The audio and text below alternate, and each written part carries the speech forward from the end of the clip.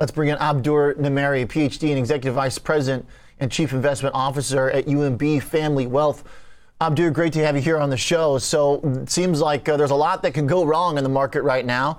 Even if you're in the big tech U.S. trade that's been so reliable, does that mean the good times are over? Not necessarily, not at all. Okay. I think you think in terms of the transitory nature of inflation, and we don't like to say transitory at this point, but we look at the distribution of inflationary outcomes. And there's definitely inflation is here, and it seems like it's going to stick for a while.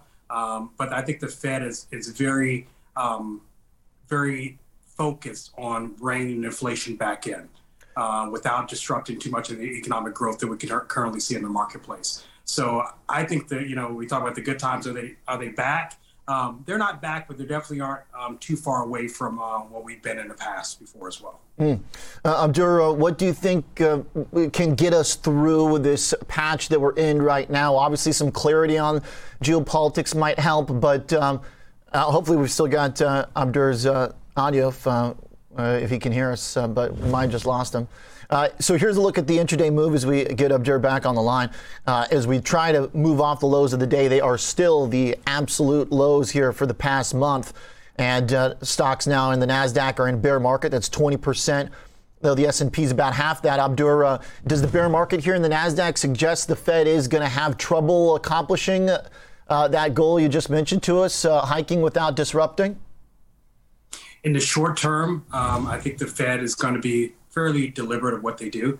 And we're not going to see a significant hockey stick back up. And so I think they'll be hyper effective, but it's going to take some time. It's going to take multiple rate hikes throughout the entire year. We don't anticipate any significant rate hikes or any hikes in between meetings. But I think the Fed will be gradual and actually will reach their targets of actually stabilizing the economy and actually making sure price levels are still pretty much in line with what we think the long-term inflationary trends look like.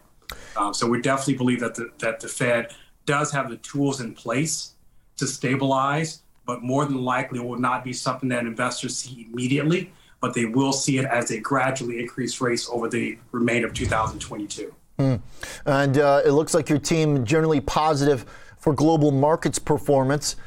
If you're positive on global markets, Abdur, do you just start buying the ones that are down the most? Analysts calling some of these Chinese stocks fire sales. Or what is your thoughts on U.S. versus the rest of the world at this juncture?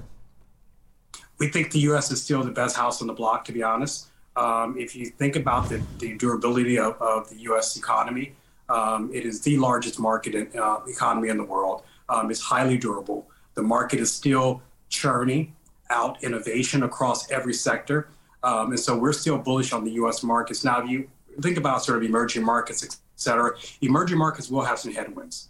The dollar-denominated debt is going to get more strenuous on those economies. And so that's one thing to think about as rates start to really hike.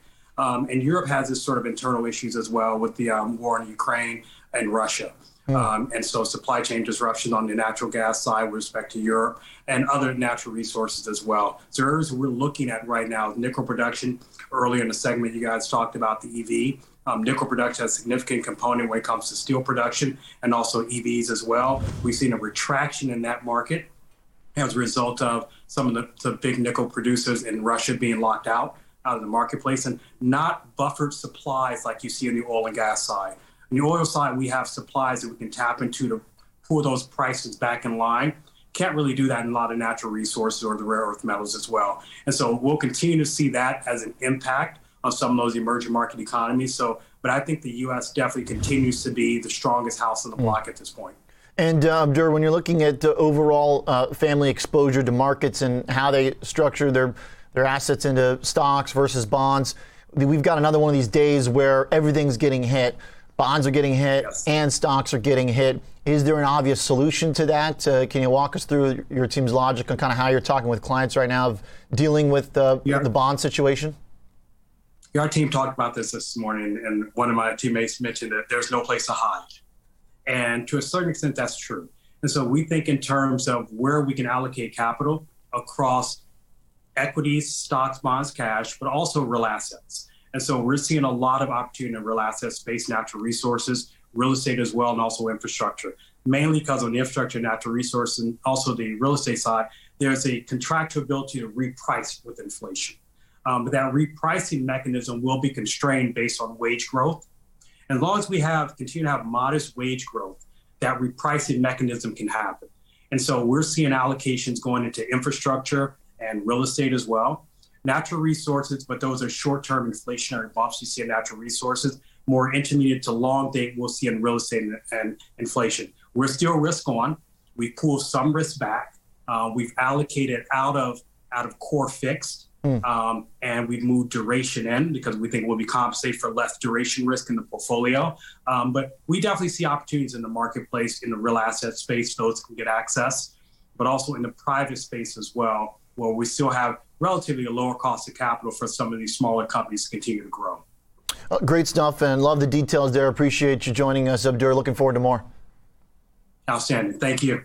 Same with you. Sure thing. Abdur Nimeiri is the Executive Vice President and Chief Investment Officer at UMB Family Wealth.